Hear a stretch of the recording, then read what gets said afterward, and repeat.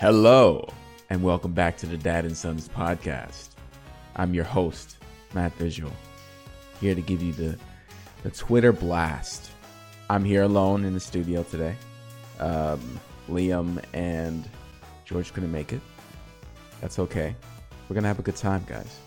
Settle down. Grab your Cracker Jacks. Midway you might reach a prize. Cracker Jacks. Hey, guys. You're not supposed to be. I've just come from the future. Really? Just to invade my single podcast. Should I be offended? Like, is that a slur?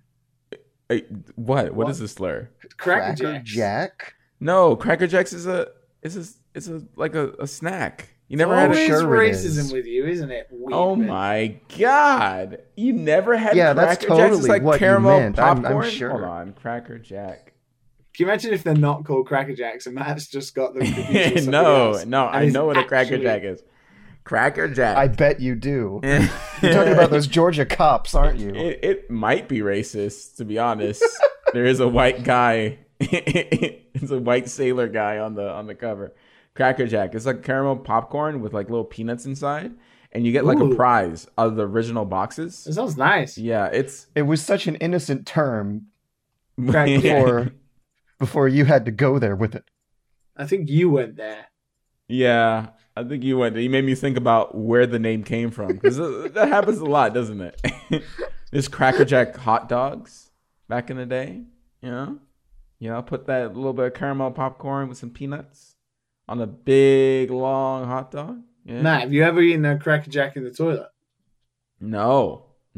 Good. You don't want the poo particles on your Cracker Jack hot dog. Yeah, but I know some people who have played some games on the toilet in our Twitter segment.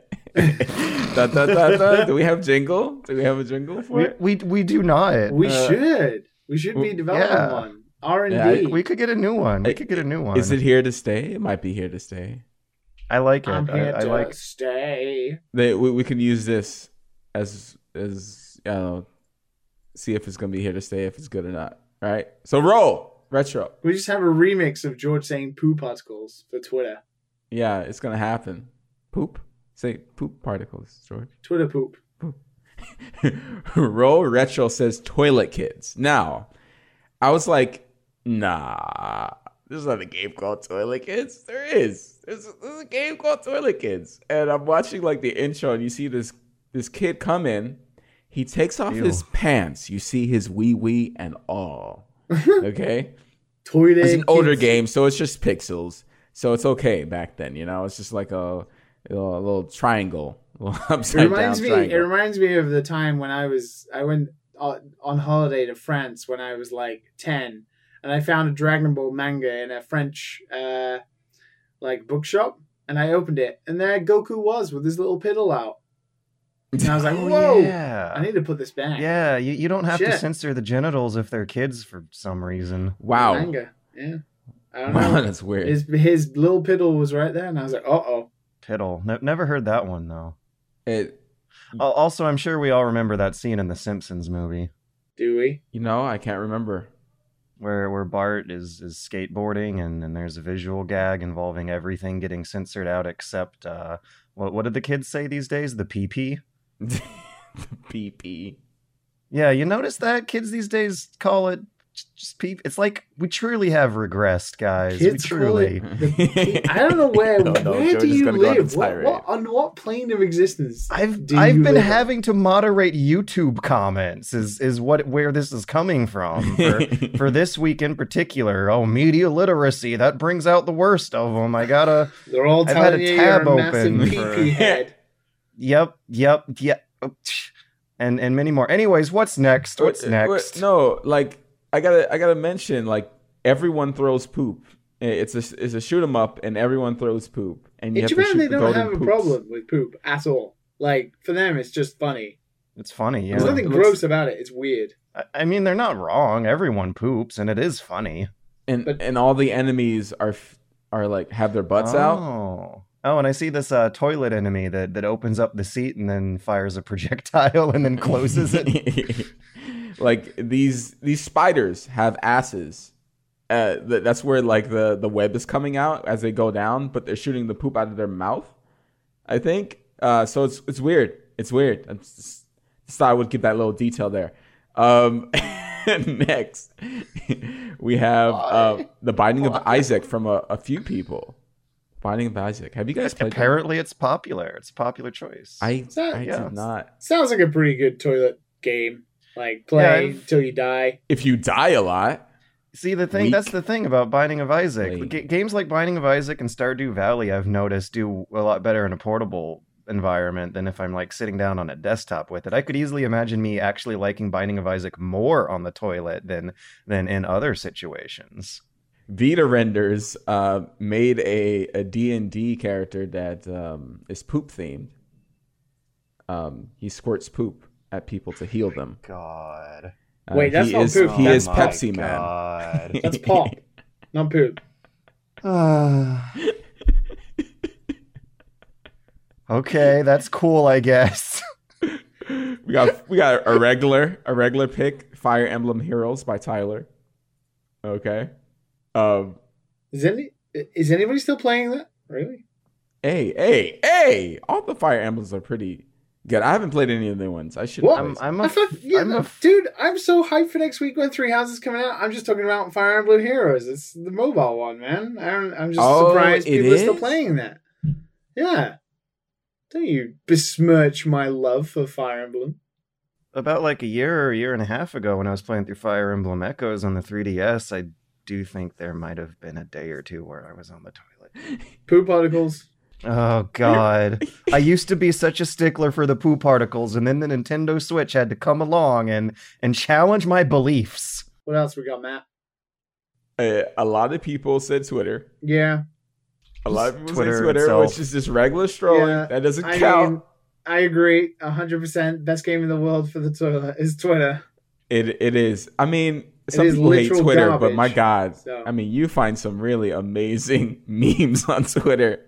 I've grown to really love it. To be honest, I'm having a blast with these Area 51 memes. Oh my God, man! I can't wait to see what'll happen on September 20th. Some crazy people are gonna do it, and they're gonna get shot. And I actually read last night that Little Nas X might be actually planning a tour to Area 51 and then some of the border ice camps in the next few days afterwards. And honestly, that's like the best case scenario in my mind. Like, turn it into a festival that has a like element of fundraising or social activism behind it. It could go to a good place, I think, if he seems like pretty handled good well enough. Is this Nas Hell yeah. X that guy's awesome. Yeah. Yeah. He really doesn't care. I love it. All right, so we have Red Dead Redemption on the PS Vita. How's that even possible? Remote play, I'm guessing, maybe? Red Dead How long are your dumps? Yo. Oh, wait, that's right. People don't have bidets. Yeah. Pooping used to take me a lot longer than it does now. Washlet bidets. You're getting old, George. The greatest. When you have gray hairs on your ass, you know, everything tends to take a little bit longer. It's all downhill from there. The game of not trying to get too distracted by my phone on the toilet breaks. You don't want those poo particles on your phone. Yeah. I don't play games on the toilet. I'm worried about poop particles, Andre. Of course. He's lying. For sure. I got the flu a few months ago, and I spent most of the day playing Shovel Knight on the toilet. Why does that work? Why does Shovel Knight work on the toilet? It does. It does. Yeah. Ooh, Shovel Knight's seems like a janitor. I remember the revelation for me when the Wii U came out, and I could play Shovel Knight on the toilet with the Wii U. I remember that being quite a revelation at the time. Little did you know what surprises the future would have in store. I know, right? It was the beginning of a new era. Then I could rebuy Shovel Knight and play it on the toilet with a different console. And that was chilly. We have Akai with Tetris 99. He won a few times on as well. I'm right there with him. My God. That was me for a while. For yes, sure. Me too. He knows what we've been doing with our time. He knows the truth. You ever won when, you're in midway through a push? Oh, God. I'm gonna, if the police show up, it's your guys' fault. If I feel like we're breaking some kind of law with this one. I don't know. This just doesn't feel right. Man. That's the real questions. We're just bringing everybody to the same Me interviewing level. A celebrity would be nice. We want our dads and our sons and our mothers and our daughters to have a common ground with each other. To truly understand that everybody poops. Julesy says Skyrim. Switch Skyrim, maybe, I guess. Jesus. I don't know. I don't know what it is about Skyrim. I don't get it. I played it, beat it, and that was it for me. Maybe I should play it again with some mods, and maybe the magic will come back. And maybe with the Alexa version, you can keep your hands free for your hygiene duties at the time. So maybe that's what they're getting at. Silent Hill 1 on my Vita from Jack helps with the loosening. No, God damn it, Jack. I still have this footage of Toilet Kids on the PC Engine playing in the background during all of this, and it's making it worse. Oh my god. I have to play that. Wait, that Indian elephant god just showed up and is stomping around and is like the boss of level 2 or something? Oh my god. That sounds cool, I guess. Who's Ganesha, the elephant one? You guys have seen little statues, I'm sure. But there he is in Toilet Kids shooting poop out at the spaceship. Okay. Japan it says, come on, Tetris is the ultimate poop game. Every time a straight line falls is a great. Come on. Subconsciously, you're playing Tetris with your own ass. A lot of people are saying Downwell, which I also agree with. Downwell is like one of the only games I still have on my iPhone that I open now and again while realizing I might be here for a while. Is it because you are sending waste down a well of sorts? I'm just gonna let that one sit for a second. so that you can get a little comfortable with the adjustments you're making there. Oh my god, this game keeps getting worse. Matt, why did you do this? You're making it worse. It's a good question. I mean, you're right. I could have stopped the video, but I'm still here watching Toilet Kids on the PC Engine. It's a train wreck. I can't look away. It's morbid curiosity at this point, to be honest. Little crabs with little butts are shooting out little crab poop at our hero here, and yeah, it's like an underwater level, which makes it even worse. A couple people said Breath of the Wild, which is weird. I would say, because, just the breaking of the weapons, I guess you can make it short, Sorry, I'm just going to clown on Breath of the Wild because I hate that mechanic. And we had a Twitter battle like a week ago. I am looking forward to that sequel, though. I mean, yeah, I am. That game got super popular for a reason, and I feel like there's only a couple things they needed to change for the rest of us to latch onto it too. Here's with a regular one. When you don't have your phone, you may have left it in the room. Shampoo ingredients by Sir Rick the Nick. Okay, you could make a game out of that. You're out of reading materials. You're just so bored that you need to pass the time. Make a game out of picking which brand of shampoo has the least amount of warnings on it. Yeah, I don't have magazines. I've never had magazines. Never? Even back when magazines were a thing? A thing? When you go into someone's bathroom and you see magazines and you're like, oh. Yeah, Grandma always had the Reader's Digest in the bathroom. I actually made an effort in my last apartment. Not the one I'm currently living in, but my previous apartment that I moved out of at the start of this year. I actually had video game art books. Ooh.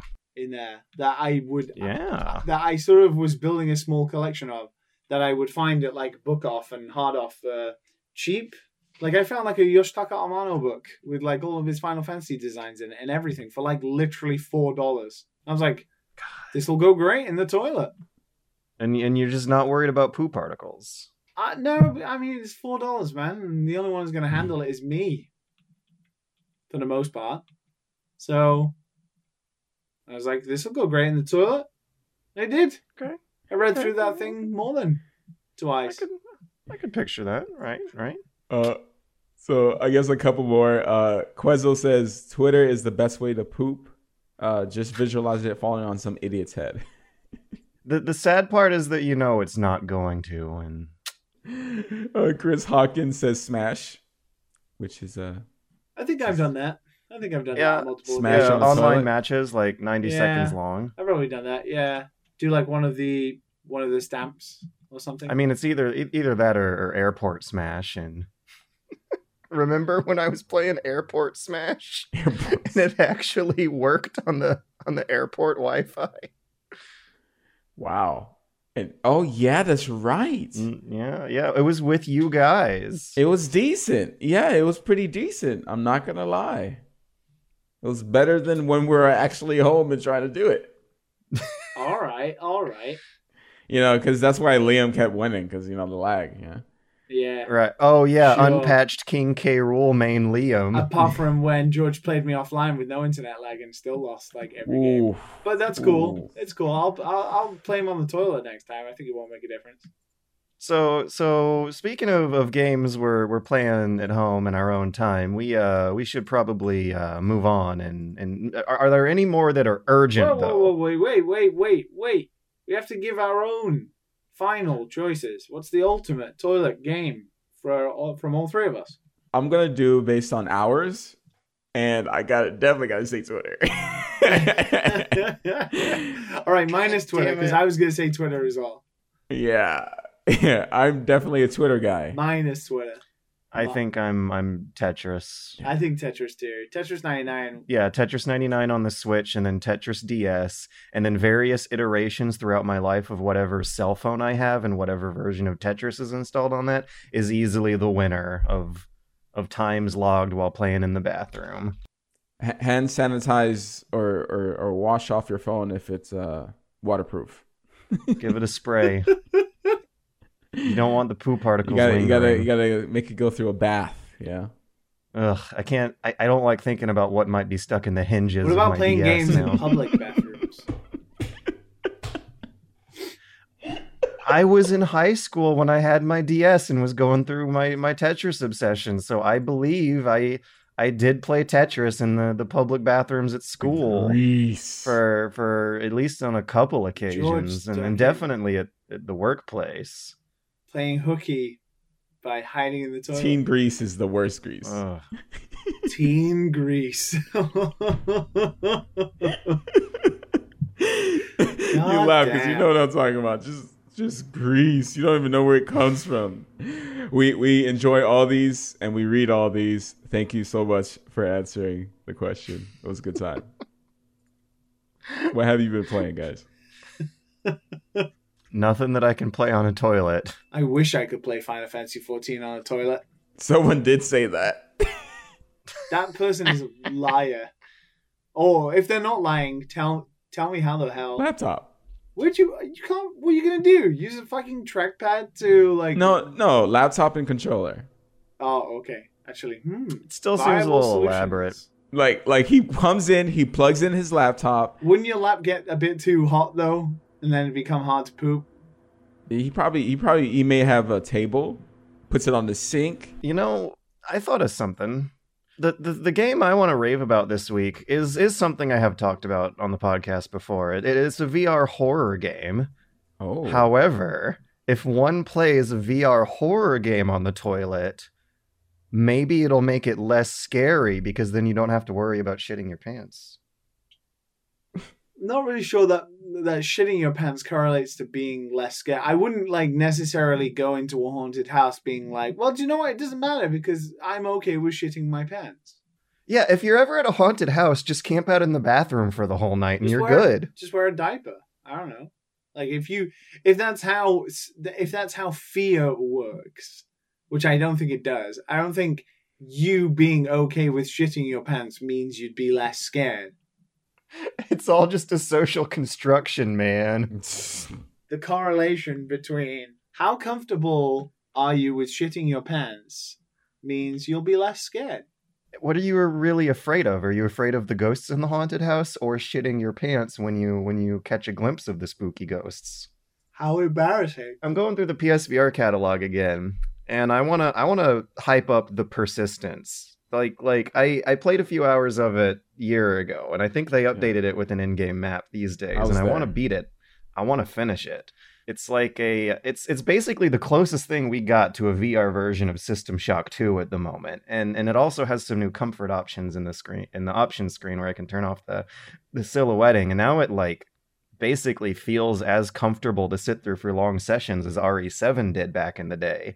So it feels like a pretty good proof of concept for something I have been wanting a VR experience for, which is that E3 2006 demo of BioShock, where Ken Levine is all moody talking about how what you want to do is play off these AIs against each other because they exist in a world that continues on without you. And in the persistence, they really don't, but it really does matter if you stay slow and silent and hidden and use these serums to kind of throw plasmids around that sets AIs against each other. This game has its own versions of Big Daddies and also its own version of the witches from Left 4 Dead that incorporates a kind of Slender Man mechanic where they move only when you're not looking at them. So you have to get clever with some of these monsters I'm finding in the later game. There's little ninja stealthy type monsters that hide in a corner, but you can see them with your X-ray vision power. So what you have to do is constantly scan the next corner every time you hear that there's news of enemies coming around the next corner, or if the music gets scary, or if the lights turn off. There's like environmental cues that clue you in over whether or not they're hiding. And you don't fight them by like sneak attacking them or trying to get the first blow in. They're always behind cover and staying hidden. So what you do is you just get really close to their hiding spot, shine a flashlight on it, then they get spooked and run away. And it's like this kind of pacifist, non-lethal way of dealing with one of these enemy types. And then those witches with the Slender Man mechanic, it's like opposite Slender Man. You actually want to look at them and backpedal into the unknown. If you turn your camera away, they start moving towards you, so you have to keep your eyes focused on them, which I guess makes them more like that weird SCP dog monster. Remember that old Unity horror game where there was the weird SCP dog monster that you had to keep your eyes trained on as you felt your way out of whatever room it's trying to get you in. And it's good stuff. Like, I think I'm looking at like a contender for one of the favorite PSVR games here. And even playing it alone, the big gimmick when I first started it up was that they advertised this feature where you would have a friend on a smartphone with you who'd be unlocking doors and flicking lights on and off like your hacker buddy remotely. But even when playing by yourself, it is still damn good stuff. I'm genuinely enjoying this, the persistence. Yeah, I remember playing with you. I watched the trailer and it seems different. It seems like there's more powers, at least. Maybe we didn't grab all of them when we were playing the first time. It feels like it. We were also in the opening areas too, so there was less cool stuff, variations that it was casting against each other in there. Because every time we got to the big boss, we kept losing because we just didn't know how to back him off. Like the weak point right here, though, is that there's always a section at the end of your runs where there's a little boss area, and that's where the difficulty kind of ramps up to a place where this game might not be suited for it. Like, your character can take like 2-3 hits, and these boss areas have waves of enemies coming after you. So if you mess up, like, if 2 enemies corner you and get 2 hits in, you're kind of done. So that's the weak link here. But the journey on your runs from the stuff in between your starting point and wherever the bosses is like, it's good shock. It's good shock stuff. The shock games would be proud for this unlikely spiritual successor of theirs. Yeah, it looks dope. I mean, I think with the way the game is played, it'll make it really easy.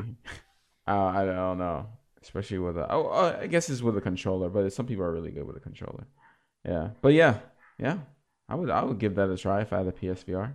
Yeah, the kind of roguelike mechanic to it too, where you're supposed to start afresh every time your character dies after 10 to 12, 15 minutes or so is about how long I seem to last. Also seems like a hop out of VR mechanic prompt to prevent motion sickness and keep your eyes grounded. Like a lot of games I'm noticing that are built for VR do that. They want you to take a break every 10 minutes or so. But with the persistence, you got like 10 to 15 minutes between the prompt to take a break. And that's a good long meaty chunk. And as a result, I was able to sit in there for like 3-4 hour sessions over the weekend and really dig into it. And no one holding the phone part to freeze enemies. No. Hard mode. Okay. Which I really, really liked. You gotta use a little counter on them and have some first-person back-and-forth melee combat, like you're playing Condemned: Criminal Origins. What about you, Liam? Playing games. Do games honestly exist outside of Final Fantasy 14? Yes. Honestly, I don't even know anymore. Like, I'm holding out for Fire Emblem next week, and and even on Fire Emblem, I'm kind of like, this is gonna disrupt my Final Fantasy time. No. Did you beat a Realm Reborn? Matt, I am on the final mission. God damn it. But what have you been doing? Why are you so slow? I'm not slow. I've been dicking around with like samurai now. I got the samurai job class and I've been like being a samurai and all cool and shit, and it's so fun. Yeah. Dude, A Realm Reborn is a slog. It is a slog. My God. It is. Do you have to play it before the good stuff? Yes. Oof. Or you can pay to skip shit, but I wouldn't recommend that. Makes no sense to me. Yeah. Well, then are you underleveled when you get to the good stuff if you pay? Yes, you are. But you can buy the job upgrades as well. So you'd have to spend like $35. I went to howlongtobeat.com's results for how long is Final Fantasy 14. Give it to me. Give it to me straight, Doc. This is their margin here, between 117 hours and 1,874 hours. Yeah, that sounds about right. That's a big margin. Well, A Realm Reborn has taken me about 70 plus hours for sure. Ooh, Stormblood is between 48 hours and 1,189 hours. You're kidding. Oh, God. No, the story shouldn't be that long unless they added a lot of filler. They added a lot of filler to A Realm Reborn. A Realm Reborn must be the longest, right? For sure. Yeah, for sure. This is a lot of filler. Like, the thing is, I know I have to do all the patches before I can even reach fucking Heaven's Ward. So, like, god damn it. Zword. Dude, I stopped listening to this podcast. I stopped listening after all the filler after Heaven's, not Heaven's Word. Yeah. A Realm Reborn. A Realm Reborn. Yeah. And I was just like, you know what? I'm done. Every time I went to the beach, skipped it. I don't want to hear about cooking. I don't want to hear about any of that. Why is this mandatory? Yeah. I'm powering through, like, I see all, like, the blue plus NPCs that have interesting stuff, but I'm just like, I'd love to stop and chat, but I just don't have the time for you, man. Yeah, because I do not have the time. You want to play what you want to play.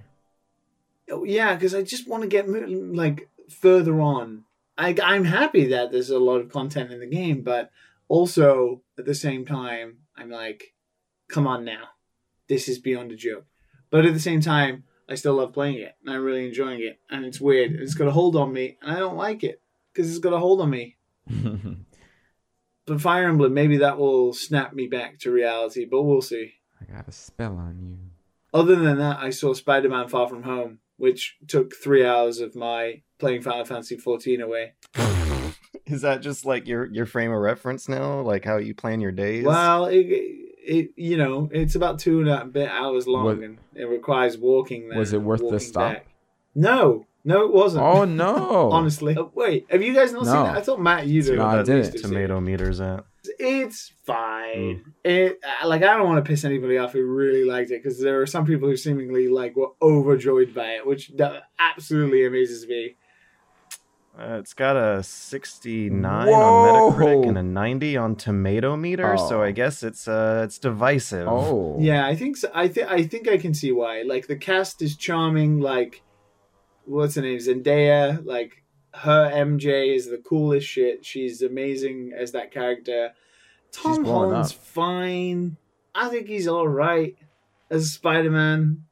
I mean, he's probably the best Spider-Man, but that's not really saying much. I would say. The best reason to watch the film, of course, is Jake Gyllenhaal being Mysterio, and he is great. Yeah. But it goes on for way too long, and it's just the angle with which they're trying to frame Spider-Man as spoilers about Endgame. Oh, okay, I got my headphones off. They're trying to frame Spider-Man to be basically the next Tony Stark Iron Man, and forcing that shit down his throat constantly. I kind of like that angle, though. It's kind of interesting the way they're going with that. But yeah, it's not enough to really carry the film for me. It's fine. It's fine. Damn. It's not the best movie. I think 69 is probably what I would give it. But yeah. Damn. I would have maybe rather stayed at home playing Final Fantasy 14 and then watched it on Netflix in a year's time. Okay, with that, I'm back. Welcome back. To the Dad and Son show. That sucks. I was looking forward to it, being a nice little treat. You might love it. You might love it, man. No, if you don't like it, I might say it's okay. I think. From your taste, we sort of agree on things. We tend to agree on things. So, I would be okay, it was fine. I enjoyed myself, but that's it. I didn't really, love the movie. It's probably going to be one of those for me then. There was just none of those, high points that most Marvel films have. That moment where you're yeah, okay, it was worth going all the way to the cinema to watch this movie right now. Does it have anything to do, any continuity with Into the Spider-Verse? No, because they're completely separate IPs that have nothing to do with each other. Being Spider-Man and Marvel and confusing. Yeah. I mean, that's like saying, does the last comic book issue have anything to do with the movie? I mean, it's just different. I was just wondering. Stop being dumb, George. They can't do a real a live action black character for Spider-Man and have it work when Tom is doing really well. You see the reaction. He is fine. He is easily the best Spider-Man that exists, and he's better than Tobey and definitely Andrew, I think. But he's just a bit plain Jane. He's very clean smile, boring. And I get it. He's English, and it's great. That one I like. I love him as Spider-Man, at least so far. Let's see after this. I think he's got more personality when he's in Avengers because he plays off the other characters a lot. His introduction when he takes away Captain America's shield in Civil War starts to give you the idea of what he's going to be like. But when he's front and center on his own, he loses a lot of that personality because a lot of the time, the people he's meant to be bouncing off is his friends. But throughout almost the entire movie, he's always away from his friends. His friends are in a group and they're all talking to each other about wow, Spider-Man, look what Spider-Man's doing. But that, of course, means that Spider-Man is far away doing whatever he's doing, fighting or talking with the villain or whatever. So he doesn't get that much chance to bounce off people that often like he does in Avengers, which brings out his personality more. Yeah, it's kind of strange how it's working like that for him. Well, on the bright side, watch some Jake Gyllenhaal movies. Start with Donnie Darko. Get weird with it. Go to some Nightcrawler. That's some good stuff. Prisoners. Oh, Brokeback Mountain. I've never watched. I don't know why. Oh no, that was back in the day, and everyone was like, "Oh my god!" Yeah, gaze on a mountain. Whoa. Yeah, I need to watch it. Oh yeah, that sure never changed, huh? Well, no, I think it has a little bit. I mean, I remember the outcry being like loud, really loud. It was not cool. Yeah, so I'm gonna watch it. I just like what's worse, outcry over gay cowboys or outcry over Black Little Mermaid? Both are dumb and kind of in the same boat. Yeah, I mean, the mermaid is like for different reasons, I guess. I don't know. I don't know, man. I don't know. I like I've seen so much 14 years between the two. I've seen so much stupidity on Twitter, man, that I just don't know anymore, man. Everyone's on Twitter. Not even man. just Twitter, just like the internet in general. Like you open any news website and you're gonna read something dumb. And you're like, wow, this guy survived. He ties his shoes in the morning. How? I mean, I saw this like not meme, but this viral tweet where they had a "Make America Great Again" wedding, and she had it like down the line of her dress. I'm like, oh yeah, I saw why that. would you? Why? Why though? It's your special day. Why? What they call it when one shares their intimate romantic experiences with another man. She had it down her dress.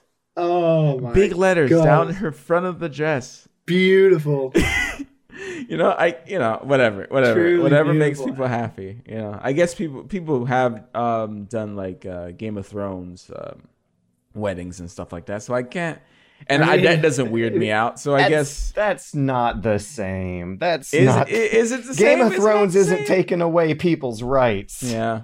I mean, Game of Thrones isn't decommissioning the EPA and NASA and replacing the Justice Department. No, I set him off. Game of Thrones doesn't have political power, is what the big difference. But what is the difference from what we're talking about is the game I've been playing.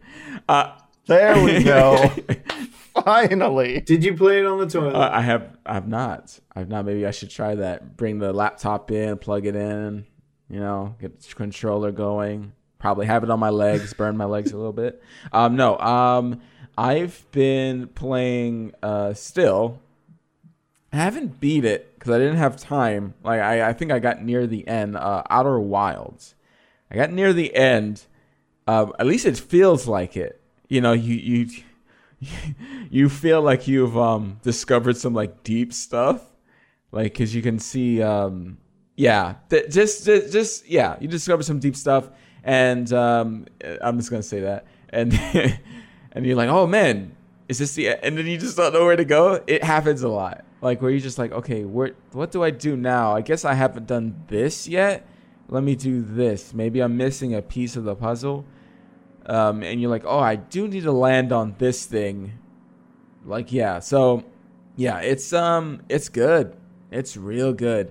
And it just is like this terrifying, like, if you were to go into space now, it would be terrifying. Like, you're out there and like anything that would happen, you would just be lost in space. And that's your life. You're done.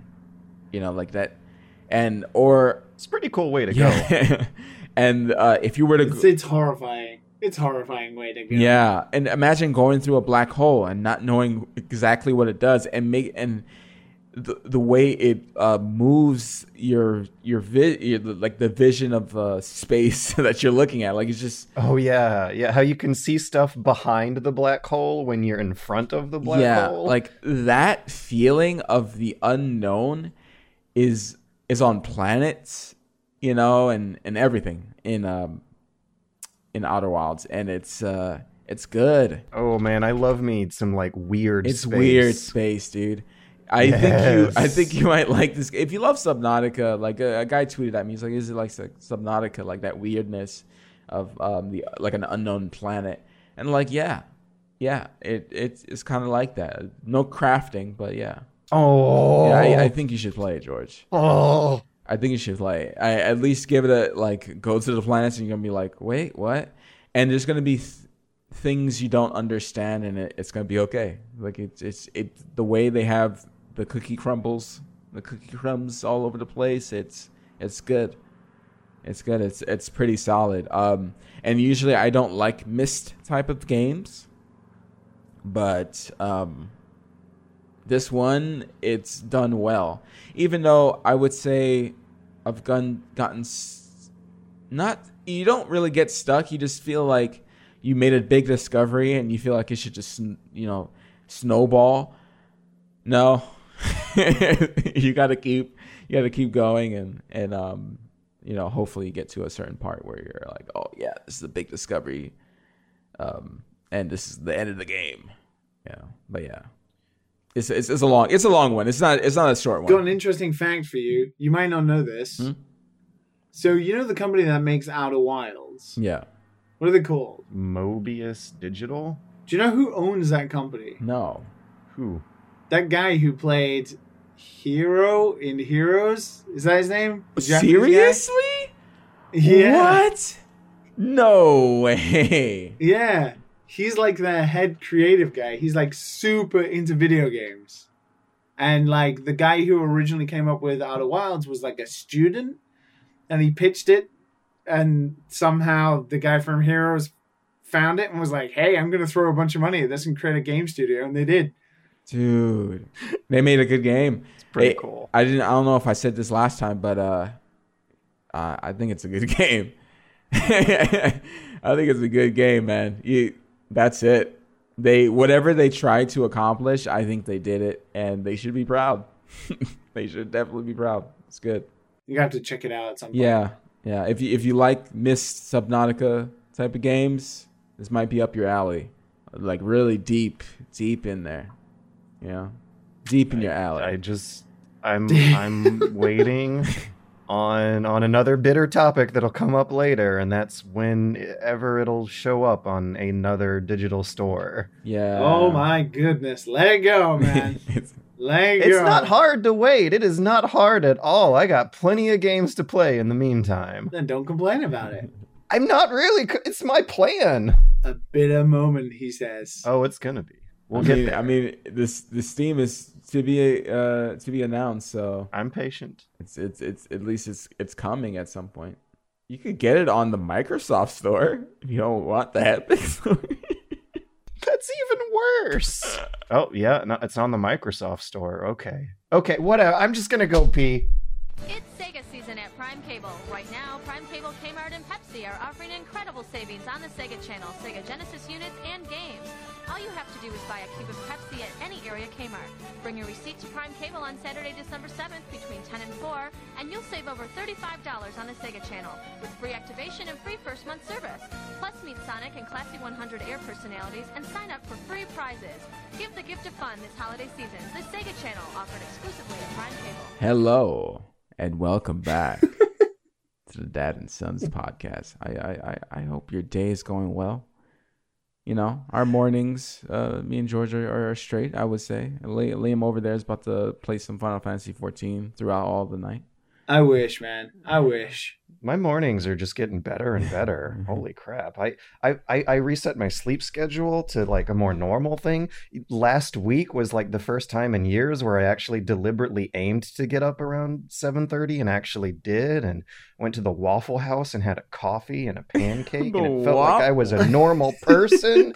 It's so cute. Waffle House? I feel like you could find something a little bit more. You guys, I love seeing the city wake up. When I was doing my bicycle trip, and whenever I'm like camping, whenever I'm out sleeping on the streets, I love that feeling of waking up around the same time you start seeing garbage trucks and traffic jams begin.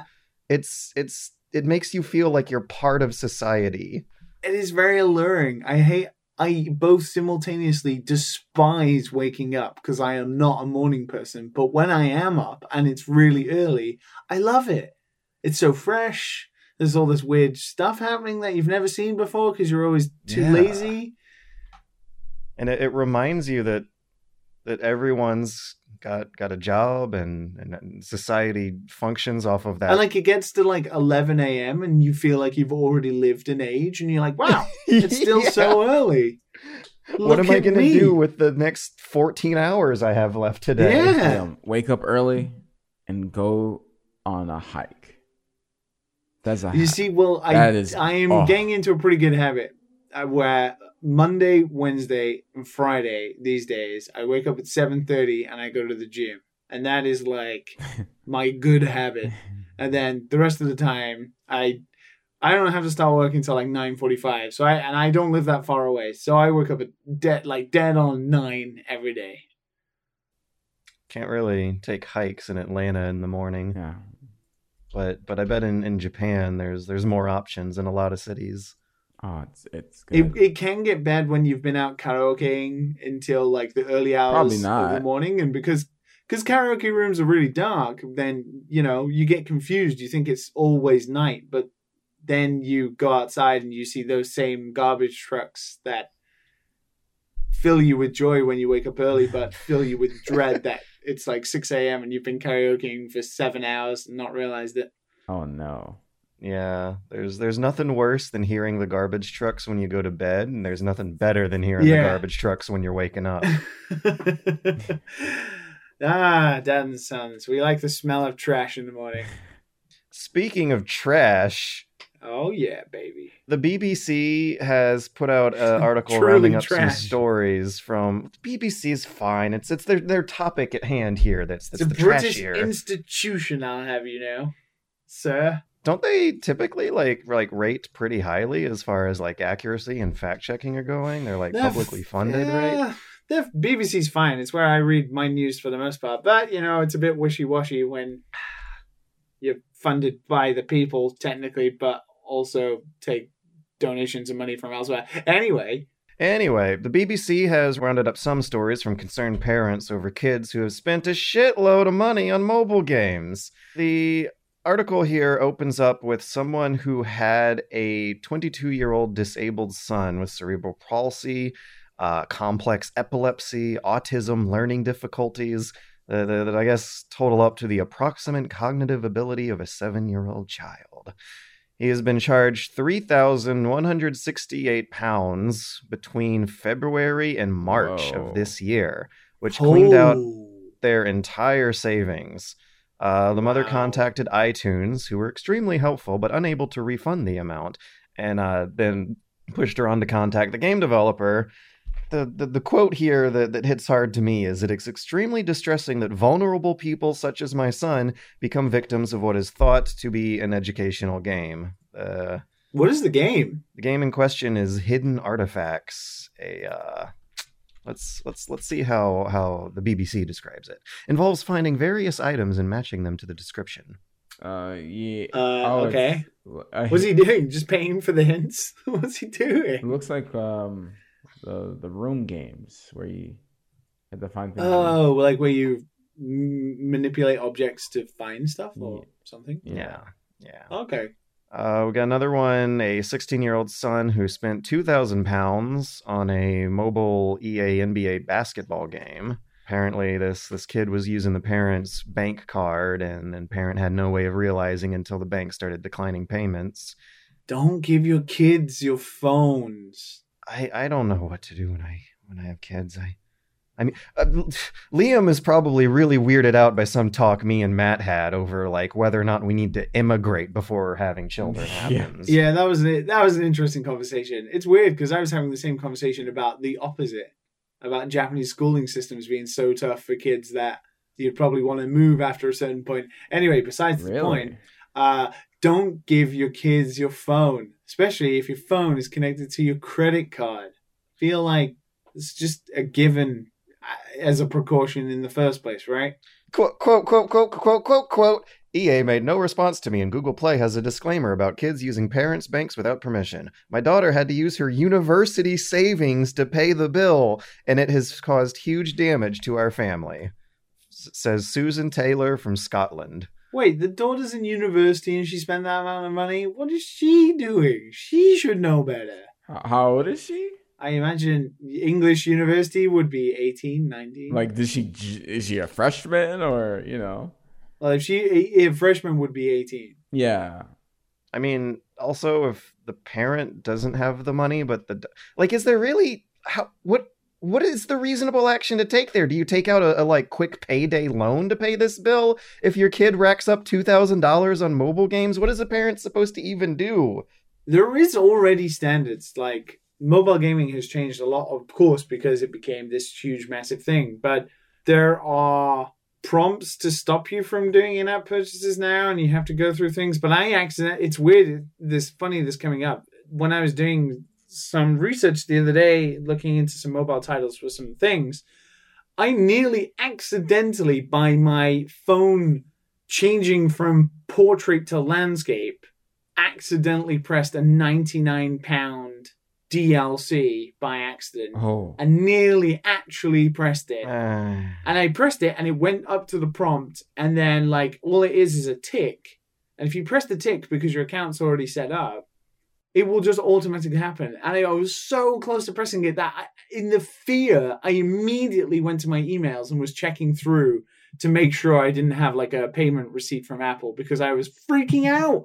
I just accidentally, by my screen rotating and moving the position of all the prompts, paid for £99 DLC. Yeah. Was there lag that got you to misclick? Because that happens to me a lot. So the screen lagged while it was rotating, and then when it came back, it was it brought up the prompt for the 99. Oh, that's what you clicked on 2 seconds ago when it wasn't even on the screen where your finger And I'm was. no, and I quickly double tap and swipe the app out, and I go back and it's disconnect from the iTunes store. I'm like, thank fuck.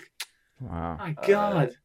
With these stories, especially the university one, it's hard for me to relate. And I say a few people who just don't buy these things because if they don't have the money to waste on some mobile game that you're probably gonna toss in a couple weeks or whatever, you just don't buy it.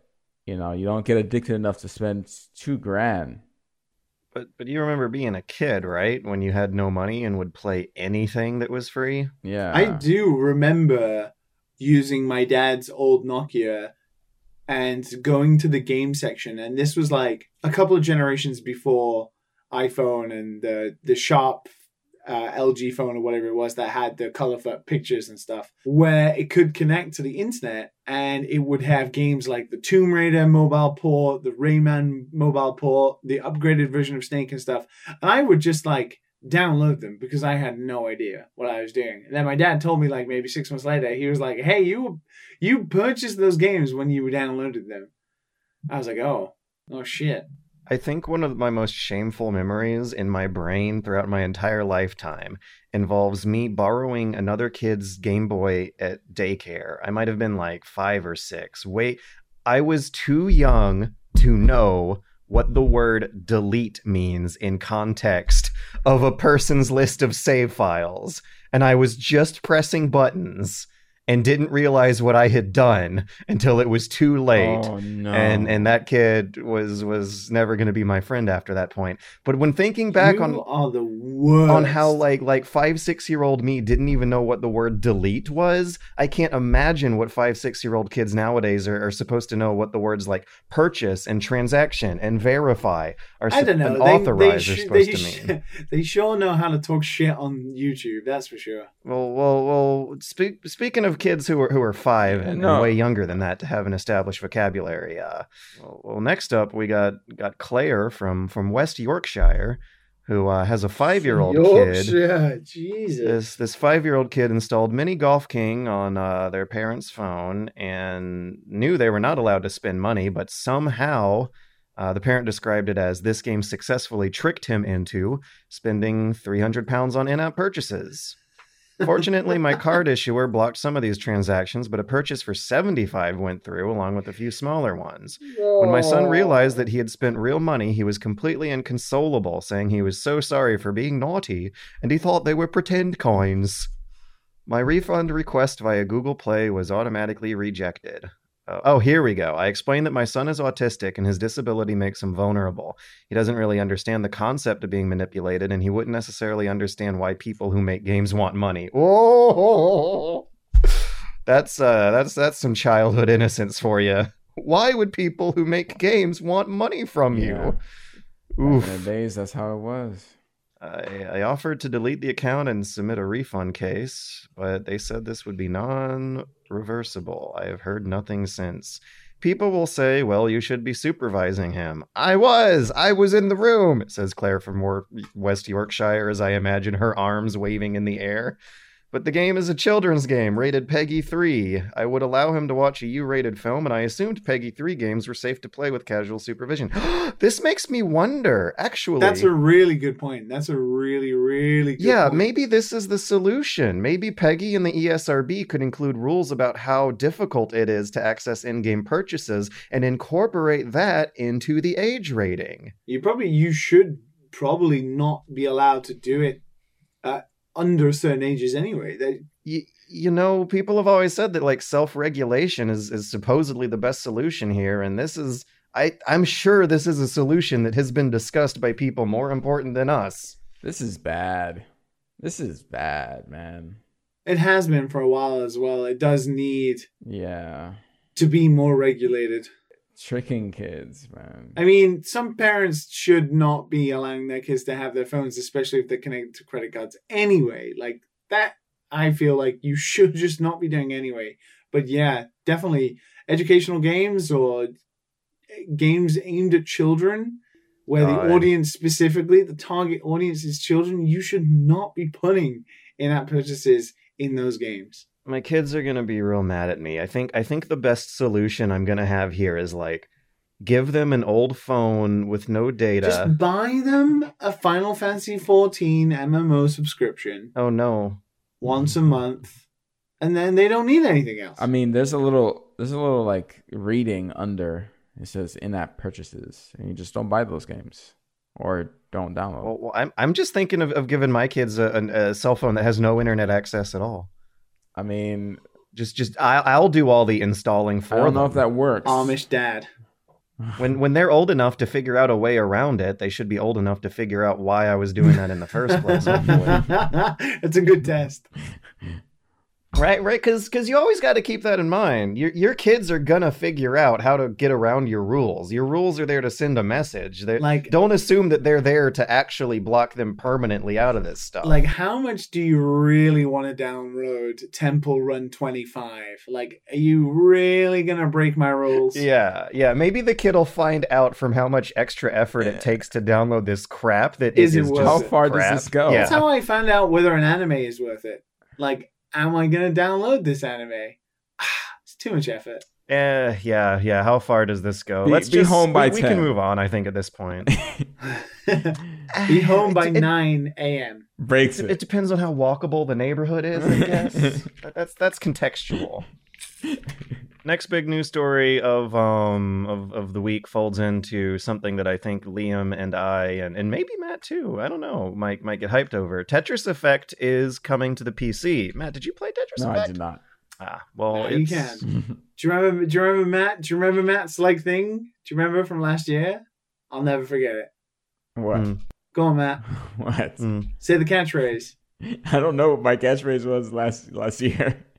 It's just Tetris. It's just Tetris. It's just Tetris. Why is everybody so hyped about this? It's just Tetris. It's just Tetris. Look at it. It's just Tetris. It's not wrong. It's a pretty Tetris with like cool sound design. It's the next best version of just Tetris. They probably made this thinking like, oh, have virtual sex with your best friend. Good Tetris. They probably made this thinking like, oh, it's not gonna be popular. It's just like, we would love to do this for ourselves, you know? And then all of a sudden it blew up. Oh my God, Tetris is amazing. And people were like, oh my God. I remember hearing more chatter about Tetris 99 than Tetris Effect, really. But... No, Tetris Effect, when it came out, fucking blew up. Yeah, it blew up. It won Game of the Year in some places. What the hell? What the hell? All they did was put pretty colors and music. What? But it's made by Mizuguchi and Mark. It's great. For what? Tetris. For iterating and improving the game of all time. Oh my god. You can't beat, like, when it's the game of all time. So, Tetris Effect is coming to PC with HTC Vive and Oculus Rift support. You can also play it with their wand-style controllers, which, I don't know. Matt might have a better mental image of this than I do, but because the touchpad, like, how well of a sense of control are you going to get out of a game that requires I do not want to play Tetris with the controllers of the Vive or the Rift. No. That doesn't seem right. I don't know. That doesn't seem right. As a former owner, maybe you might have a better idea of what that control scheme would look like for Oculus. Tetris on the Rift wands. Yeah. I would hope they have a keyboard mode where you can see it in VR while using your keyboard, but it'll be just like a controller. I mean, that's what they are. The wands, the one that the HTC Vive, those have the touchpad, but the Oculus does not have a touchpad. I'm thinking like you rub your thumb on the touchpad, and that control, it's like your Tetris piece is stuck on your thumb. The trigger rotates, so you like move your thumb around, rotate with the trigger. I'm worried about carpal tunnel syndrome, but I don't know. It plays fine with a controller on the PlayStation, so that might end up being the ideal way it's meant to be played. But depending on how they do the tracking for that touchpad, it might be a little iffy. I mean, they could map it to the buttons to make it feel like a D-pad. I mean, does the Oculus controller have buttons? Yeah. It's a regular controller split in half. Ah, yeah, there we go. I see it. So wait, was this whole time I might have been thinking of the HTC one? With the that's touchpad. what I was saying. Yeah. Okay. Yeah, no, I'm looking at the Oculus controller. There's a left and a right button there, and triggers for rotations that should be fine. Yeah, that is the one with the touchpad with no traditional D-pad. Okay. I wonder if you like wave it. Ooh, maybe you hold a trigger down and then start moving your hand to control the left and right of the piece dropping. Anyways, what's less iffy is 4K resolution and up, ultra wide resolution support, uncapped frame rate, no VSync, options for texture filtering. You can adjust the particle size and volume so that you can play just Tetris but prettier with all of that goopy, glowy particle effects ramped up to 11. Strap yourself in VR and go flying through the cosmos playing Tetris with like stars just killing your eyeballs of brightness. However, wow, we're paying for a mod pack basically. No. However, you will have to pay for that Epic Game Store exclusivity. That's why there's so many dislikes on this video. Yep. This keeps coming up. It's a bitter point of contention that has caused arguments on this podcast before that we should not spend much time on. I guess let's see how should we do this? Liam, I'm going to give you 20-30 seconds here to state your piece, and then I'll give myself 20-30 seconds to state mine, and then maybe we can move on. Okay. You sound scared. Are you scared? No. Oh. I'm resolute. Who's first, me or you? I'll flip a coin. Why you flip a coin? I got a jar of pennies you next to me is how. I'll say the people who haven't installed the launcher, you're missing out some free games, man. I got a lot of free games. We should do rock, paper, scissors, and we just say after 3 the word. Okay, yeah, that's more foolproof. So, all right. 3, 2, 1, then say. Okay. Wait, who's doing the countdown? Matt can do the countdown. the referee. Okay. 3, 2, 1. Rock. Scissors. Okay.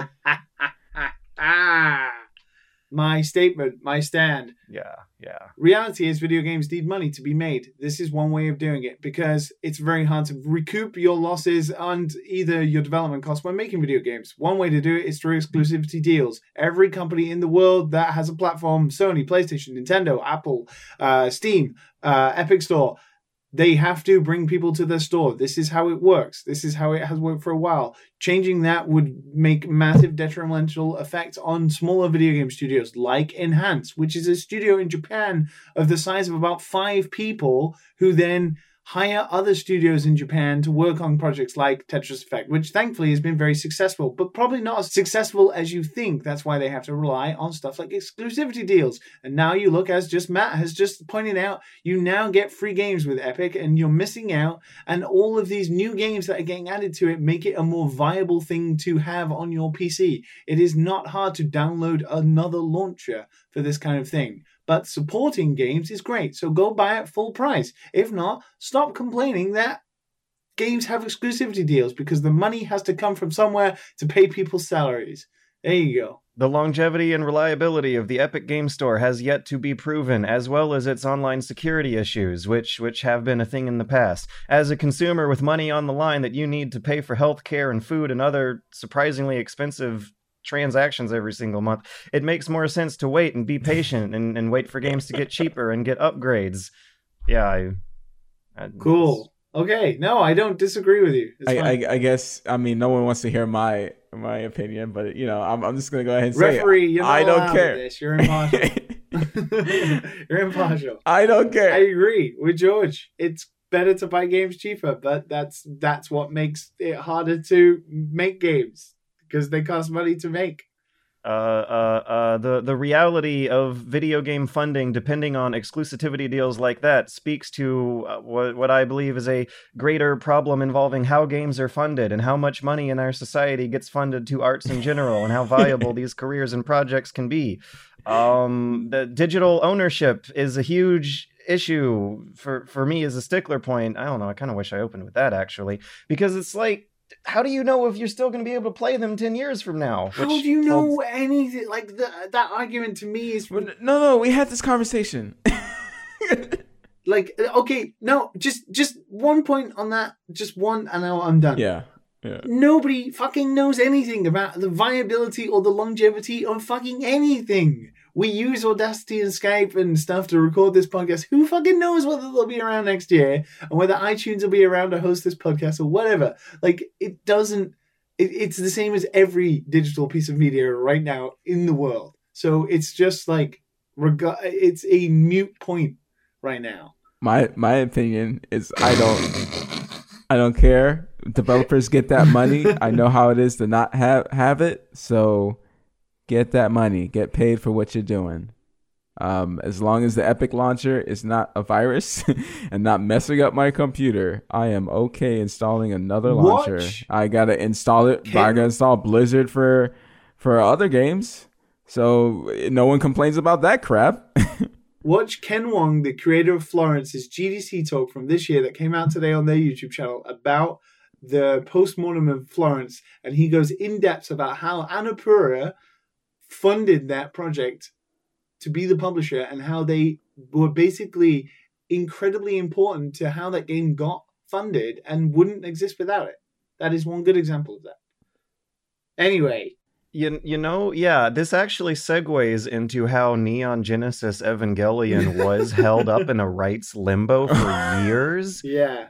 And American viewers had no legal way of watching it until fairly recently, between the DVD releases way back in the day and now in 2019, until Netflix acquired that. I'm just going to leave. See you guys later. Bye, Matt. See ya. We were planning on a spoiler chat between me and Liam. Time for good times. All right, let me make a timestamp down here for a moment that I'm sure a lot of people have been waiting for. Oh my God, Liam, do you remember like 2 years ago when we got a fan mail that was saying, "Can you guys talk about anime?" Yeah, it was old. What was his name? Johnny, Lonely Johnny. It's finally happening. The dream of Lonely Johnny is finally coming true. So yeah, I don't know why we're doing this, but George has been very enthusiastic about in our chat, in our group chat. George has been very enthusiastic about Evangelion. This is like the only anime series I've actually managed to complete to a point where we can have a spoiler chat on the podcast. So this is an event. I guess so, right? Yeah, so we're having an impromptu. We planned this. We're having a one-off spoiler cast. We have done spoiler casts in the past for games and stuff, haven't we? And movies, but never anime. But not an anime. I don't think. I don't remember.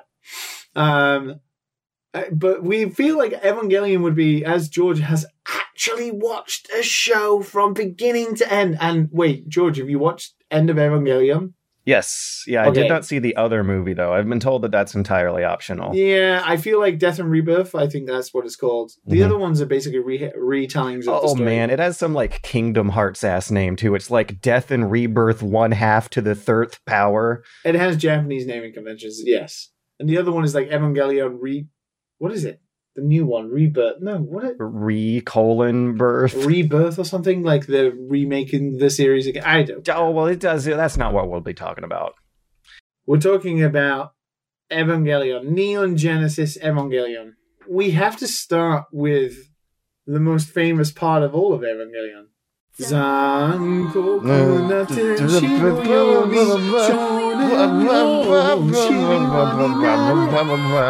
You actually know the words? Of course, it's literally one of the most famous karaoke songs in Japan. Nice.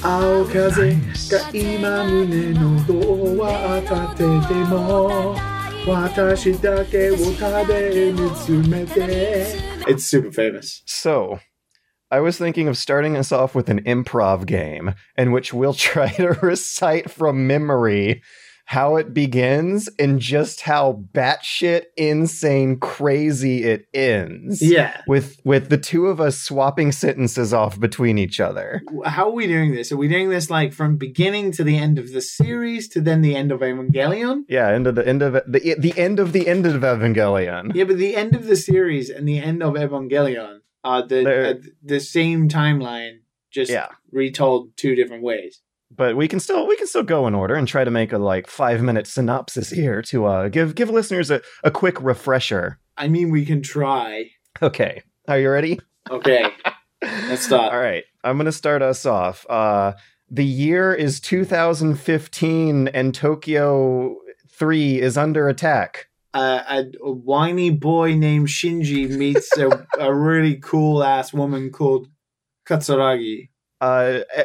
Katsuragi and Shinji's dad need him to get into a giant fighting robot, but he really, really doesn't want to. Shinji's dad, by the way, is a massive dick. We think so far because the first episode gets into a little bit of how big the theme of dad issues are in this anime. I mean, there's a lot of issues in this anime, but one of them is dad issues, and he gets into the big robot. And then he fights a thing called an angel. It's a big blob kaiju monster that destroys the city, and it ends up defeating Shinji's robot, which goes berserk and defeats the angel in its berserk mode in Shinji's near-death state. Yeah, you don't see the end of that fight, because Shinji wakes up in hospital like the little bitch he is, not remembering anything. Oh my god. Let's see, what happens in the next episode? Monster of the week. Ray shows up in the next episode, and she's like she was also in the first episode, but Ray is a strange robotic person. She's all like being up and stuff. Shinji walks in on Ray getting out of the shower, and they have an anime fan service moment. Wait, is that the second episode? Wow, that's really early. Second, might be third.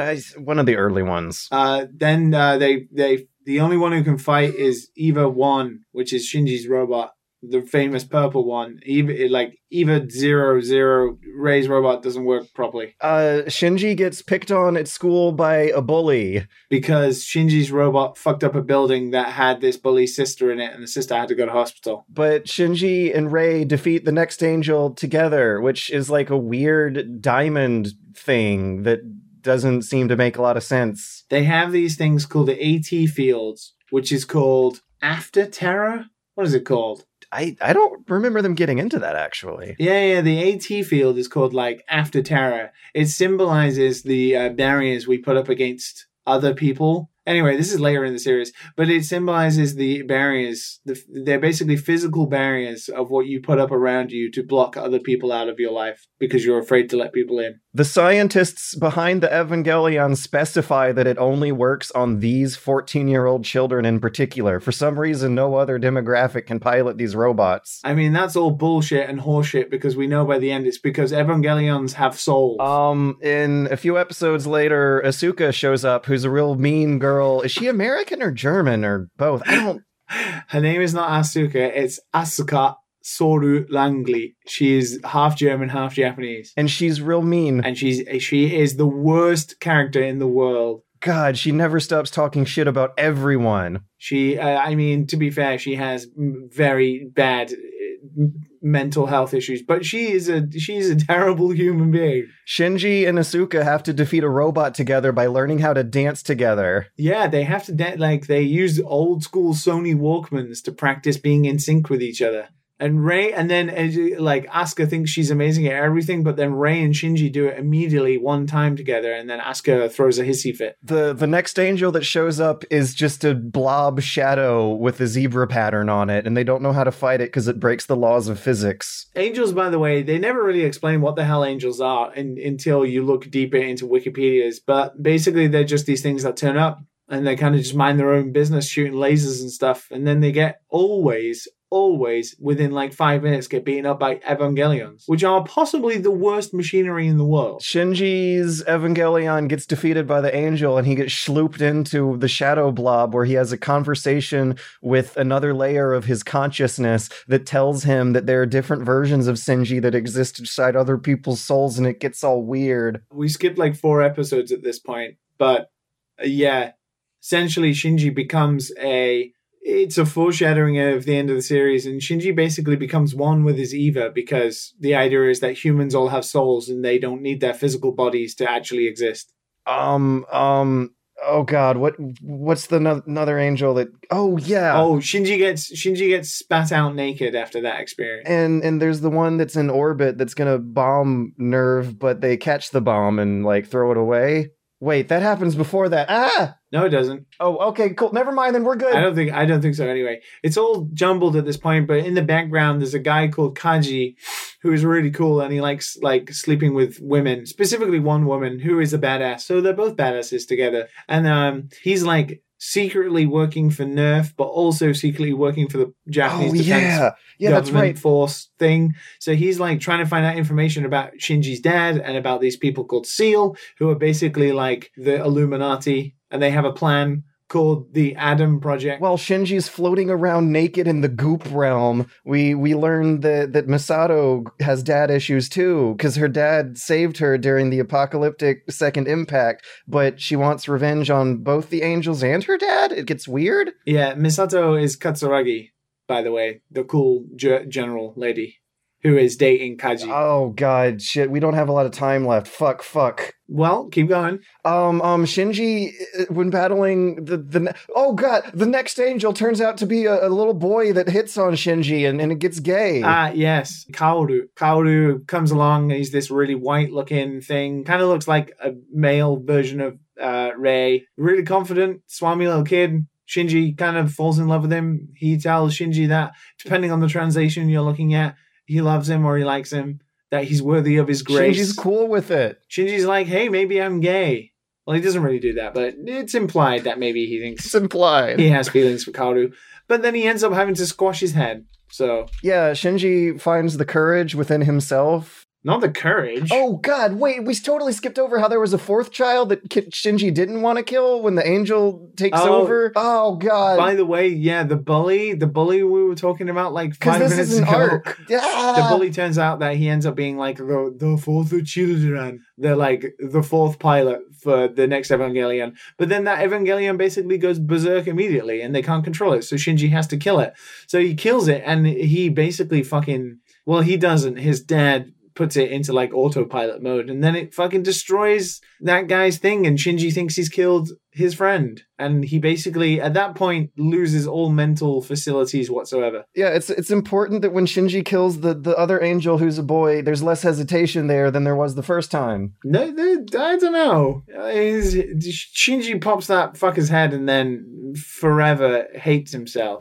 And then, like, the last 3 episodes happen, and, like, the animation style starts turning into, like, doodles and sketches. You missed the part that the angel boy, the floating boy who liked Shinji, was floating down to the bottom of Nerf because he wanted to meet a giant angel that, well, originally one of the first angels, Lilith, which basically is like the creator of all life on Earth. Human beings are actually called Lilins. There you go.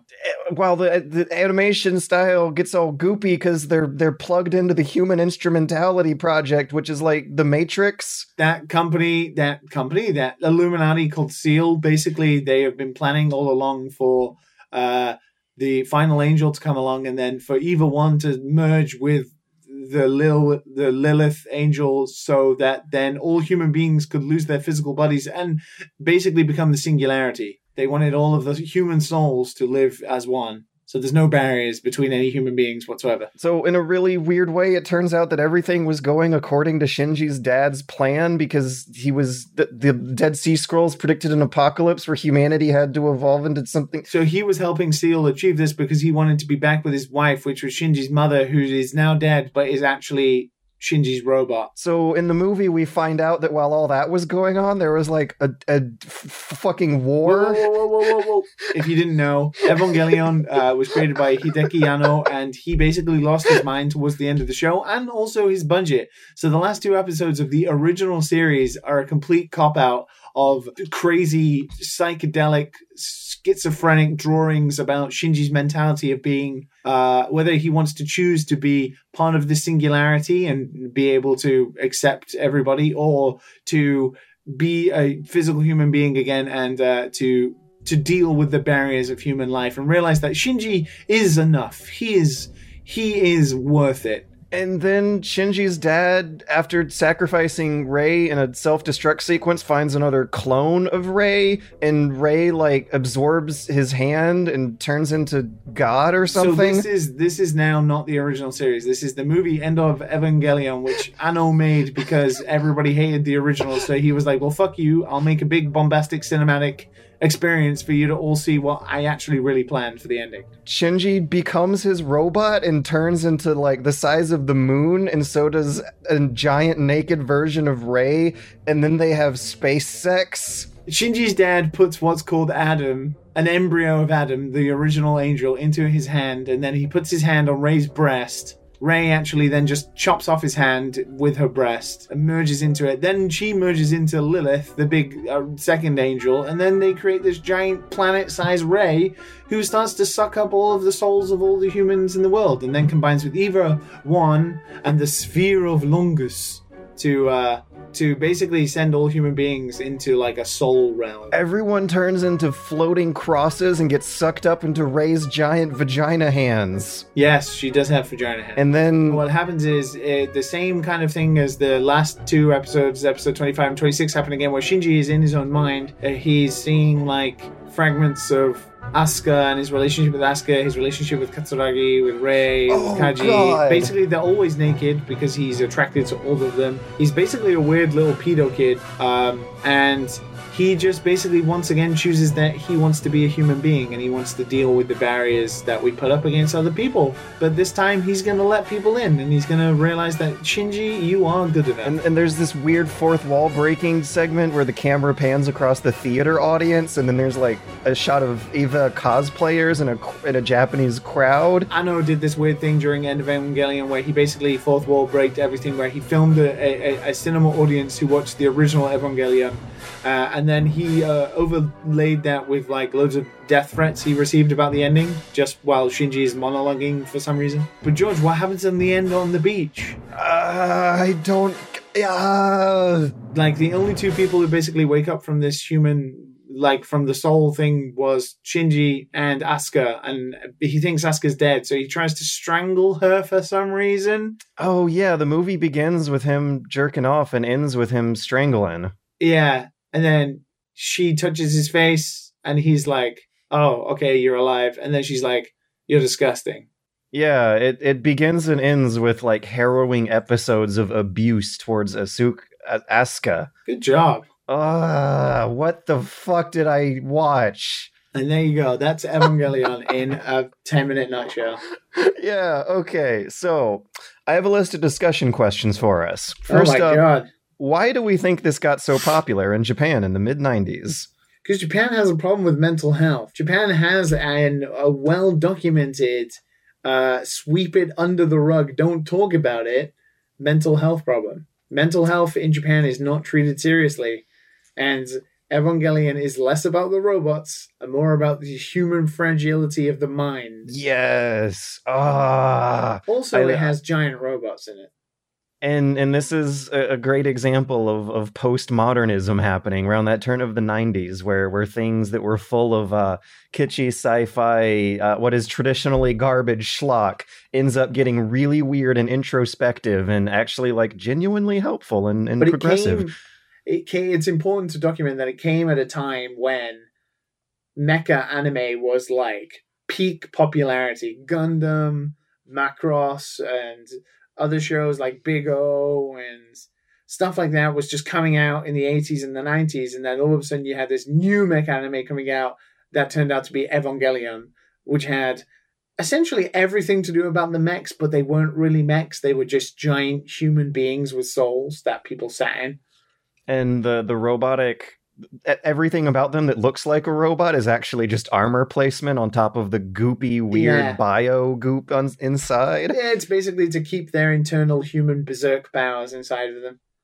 Yeah, I really, really appreciate having watched Gunbuster before this, because that shows the just how different it is. Like Gunbuster had these themes where the teenage girls that piloted the giant robots would come back after 30-year-long light speed voyages that felt like a few days for them, but they'd come back and all their family would either be extremely aged since then or dead, and they gradually lost purpose because of their obsession with their giant robot shtick, and that just gets ramped up to a scary place.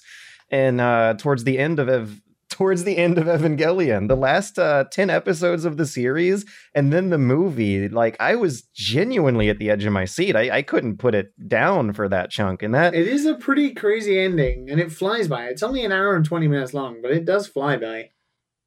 But yeah, it leaves a weird hollow feeling, the end of Evangelion. You're not really sure what to think. I appreciate the downer. Like when I was in college, I typically like rated media experiences on a scale of how many times did this thing make me ask, okay, what the fuck did that mean? Yeah, but that's the thing is, like, I feel like overall, like, I'm not sure if it's even good. Really? Yeah, like, it's not. Like, the middle sections from, like, episode, like, 9 to, like, 18 are just Monster of the Week episodes that... Yeah, that is my primary gripe as well. Don't really have any progress whatsoever, and then it basically just, like, falls off a cliff in regards to it trying to cram in all of its themes, and the original series doesn't explain, like, the side plot about the instrumentality project very well. It literally doesn't explain anything about what the angels are. You only see Lilith once. It is not a very structurally sound TV show originally. It took, like, a lot of additional movies and media to be added to it to flesh out what we know as Evangelion today. That was my biggest issue, were episodes in the beginning that kind of felt like yeah, you just described as Monster of the Week. I feel like that's a better description than filler, though, because, like, stuff happens, they're exciting, but it's not important. They fight 18 angels, so the middle of that is them just dealing with angels in different situations, because all of the angels come in different forms and have different powers and do different things. It is Monster of the Week. But it's meant to be like that. It's meant to riff off Japanese cliche and like Super Sentai stuff, which it has always been Monster of the Week stuff. And since it was originally billed as a TV series, they had to get a way to fill out that week after week after week schedule.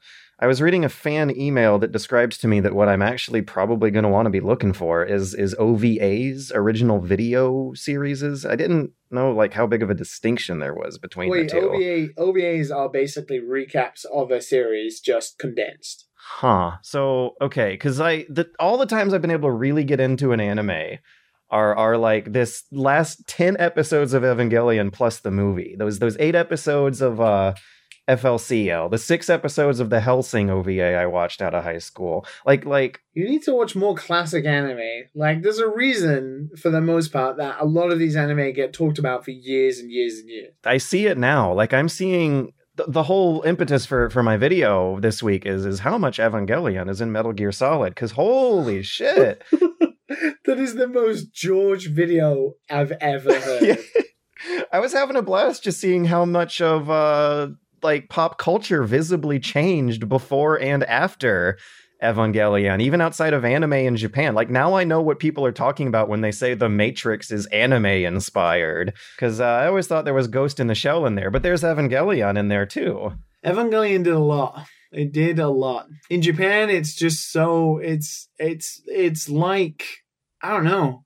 It's like how people would talk about Star Wars in regards to it being untouchable and culturally significant. Everybody in Japan knows, like, A Cruel Angel Thesis, like the opening. Everybody knows, like, at the very least they know the da da da da da da da da da da, because it's just so synonymous with, like, Japan media. You think that this might be the years when electronic designs kind of went from boxy, bulky things to sleeker, curvier things? Because comparing the design of the Evas to giant Japanese robots from the past marks a distinctive change between boxy, square things and, like, more sleek, diamond-shaped, kind of feminine silhouette things. Well, they're meant to look human, aren't they? And maybe that resonated to an extent. Maybe. They still look cool. Like, Eva 1, for all of its problems, still looks damn cool. I rode on the Eva train once. It was amazing. I feel like Metal Gear Ray versus Metal Gear Rex evokes that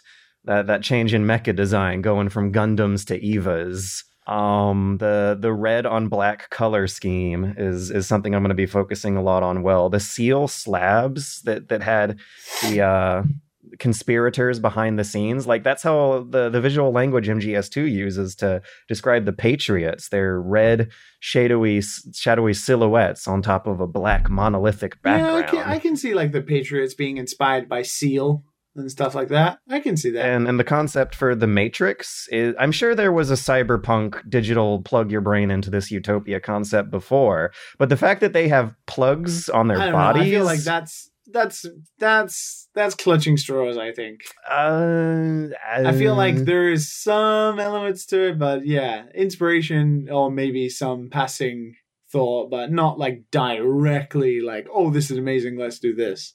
What other examples we got? Oh, Xenogears, Xenosaga, the whole giant robots plus religious symbolism. Oh, also, you know how when they go up into space in the movie and, like, runes from this weird Jewish symbolism starts showing up on top of the explosions? Apparently all of the religious stuff in Evangelion is not meant to be anything. It's just because it looked cool. Yeah, and I think, like, it looking cool resonated. You know how a lot of Japanese magic in video games will have, like, pentagrams or crosses and stuff appear on top of globs of light? Was that a thing before Eva? Like, what? How many earlier examples? You had Hellsing and stuff like that. But yeah, I remember, like, pointing at the screen and being like, oh, that's where that comes from a lot during that last 10 episode stretch, especially with how it cuts to straight up real life footage. Man, Metal Gear Solid 2 wishes it was as fourth wall breaking as that. It seems a little less original now at this point, because cutting to real life footage in the middle of your batshit insane video game ending is straight up Evangelion now. Now I know where that's from. So, if unless you got any more examples, we can move on to our final discussion question, which should be the most interesting. Bring it on. What is our interpretation of the crazy deconstructionist montages and monologues that happen towards the end of both the series and the movie? I.e., where in the place of the universe does that stuff happening, and why is that stuff happening both in the place of the universe and in real life in the Gainax animation studios? Which I think you did totally touch on how they ran out of a budget, and so the animation got weird for that reason. Oh yeah, the end of the original series is all because of budget and because Anno was losing his mind. So how bad was it? How much control did a guy losing his mind have over a very, very big, very important pop culture media project like but this?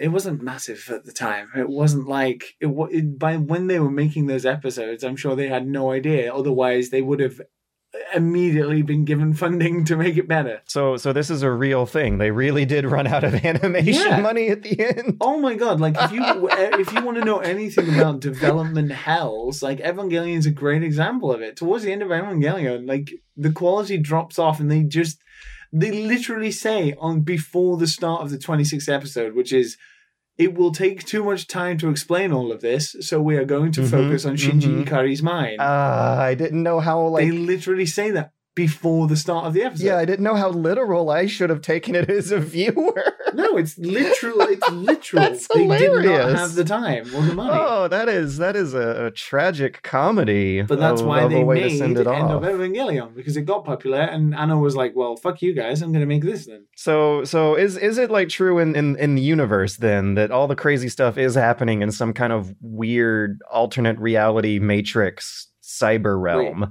You mean what? You mean the singularity thing? Yeah. When they're plugged in and we're seeing like childhood doodles of Shinji. Oh, that's instead happening. Of that's his soul. That's his person inside of the singularity. You can see all of the souls being sucked up. That's just Shinji's. But for some reason, because Shinji is like one with Eva, he gets to decide whether he wants to join that or he doesn't. So he's basically mentally looping and hallucinating all of the reasons why he should or shouldn't do it. So what about the dad issues? One, correct me if I'm wrong, but my understanding of this is that it turns out in a grand twist that this is all because Jindo Ikari still loves his family and wants them to be in a better reality than the shitty post-apocalyptic future these kids have to grow up in. No, he wanted to be with his wife again. Yeah. His wife's dead, so the only way he could do it was to be... Well, his wife isn't technically dead. Her soul somehow, and they don't ever explain this. Oh, yeah, it's in the computer. No. That's other person's mom. Shinji's mom is inside of Eva 1. What? Wait, you didn't know that? No. Shinji's mom is Eva 1. Her soul is in Eva 1. This changes everything. Yeah, so Gendo wanted all of the souls to be mixed. He was going along with Seal's plan and pretending to basically be like, yes, of course, let's do this. Shit. Because he knew if they did it, he would be able to reunite with Yui, his wife, because she was in Eva 1. But he had a plan to somehow reverse it afterwards, but they don't really explain that either. So that means that when Shinji gets absorbed into his Eva and then spat out naked, it's a kind of rebirthing scenario? No, not that literal, because it's basically just foreshadowing the singularity humanist, whatever it's called, project. No, basically like when they try and get Rei or Adami or Asuka to fight in Eva 2 and it just won't in Eva 1 and it just won't even power on. That's because it's rejecting everybody but Shinji. Eva 1 is his mother. All of the Evas have a soul. That's how they function. That's how they go berserk. And Eva 1's soul is his mother. I have another question. The giant like Stay Puft Marshmallow angel that they have locked up in the basement, they call that Adam, but is that Lilith? No, that's not Adam. That's Lilith. Adam is the tiny embryo like thing that Gendo combines with his hand at the end. Huh. And then pushes that's something that I definitely had wrong then, because I thought that the big white one with the spear of Longinus was Adam that whole time, but that's Lilith. No, that's Lilith, because Kaoru goes down there and he's like, I get to see Adam, and then he steps in front of it and he's like, oh, you're not Adam, you're Lilith. You're the creator of Lilin, and Lilin is humans. I was wondering about that, because it gets all swollen and pregnant in the movie, but in the series it's more masculine looking. No, it's the Lilith. It's the second one. Okay. So Eva's even weirder than I thought. Also, Rei is a clone of Shinji's mother, right? Yeah, that was a little that was a little easier to pick up with than Eva 01 being Shinji's mom. Well, that really does change everything. And basically, the series is just showing that the way Shinji would have turned out is he would have turned out like Gendo. He would have just turned out like his dad. That's basically what the series is a reflection of. Is that what we're seeing in the alternate reality, where Shinji has like a more normal school life, but also more like macho, confident, masculine attitude to himself in that alternate reality we're picturing? Standoffish, like cutting everybody out, but like one person. Him pretending like everything's okay when really it's not, like kind of attitude, and him being selfish and stuff was basically just like his dad. That's so it all loops around too to dad issues, and I think that's one thing that I actually really, really appreciated about it, is that despite the filler episodes in the beginning, it sticks to that theme really solidly. Like the first episode's full of dad issues all the way into the end. Well, it's anxiety that stems from being rejected by his dad, so he is afraid to let anybody be close to him. That's why it's called the AT field or whatever it is, like the and he has those conversations with himself about all of that. Right? Yeah. But then because of his anxiety about his dad, he questions every relationship he has with people in the world. And to be fair, he has like a good reason to. Rei doesn't say anything to him. Asuka tells him constantly she hates him, and Katsuragi is really nice to him. But then she's like, fucking get in the robot, Shinji. Do your fucking shit, man.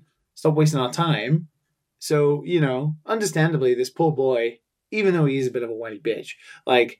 Jeez, you're not wrong, but... He is. Shinji is like the memes are about Shinji being a bitch. Speaking of memes... Is it just me, or is the ending unintentionally hilarious now? Where the screen cracks and everyone is congratulating him. Yeah, the end of the series when that happens is still funny to me now because of the internet has made it worse. Yeah. But with that being said, for sure. We're absolutely. I loved it. It is worth watching. But I wouldn't say it is necessarily good. It's very different.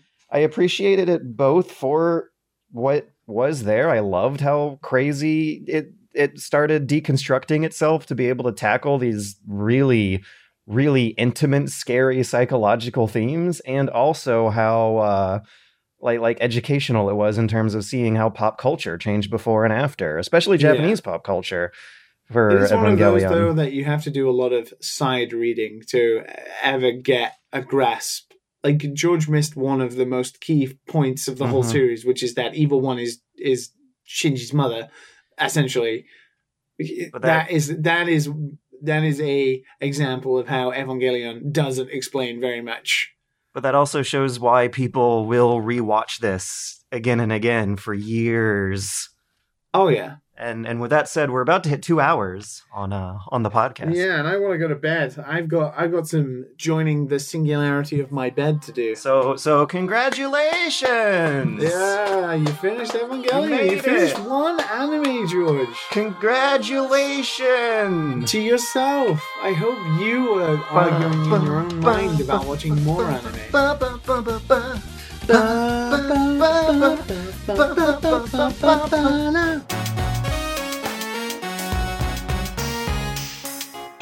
Shinji is a bitch.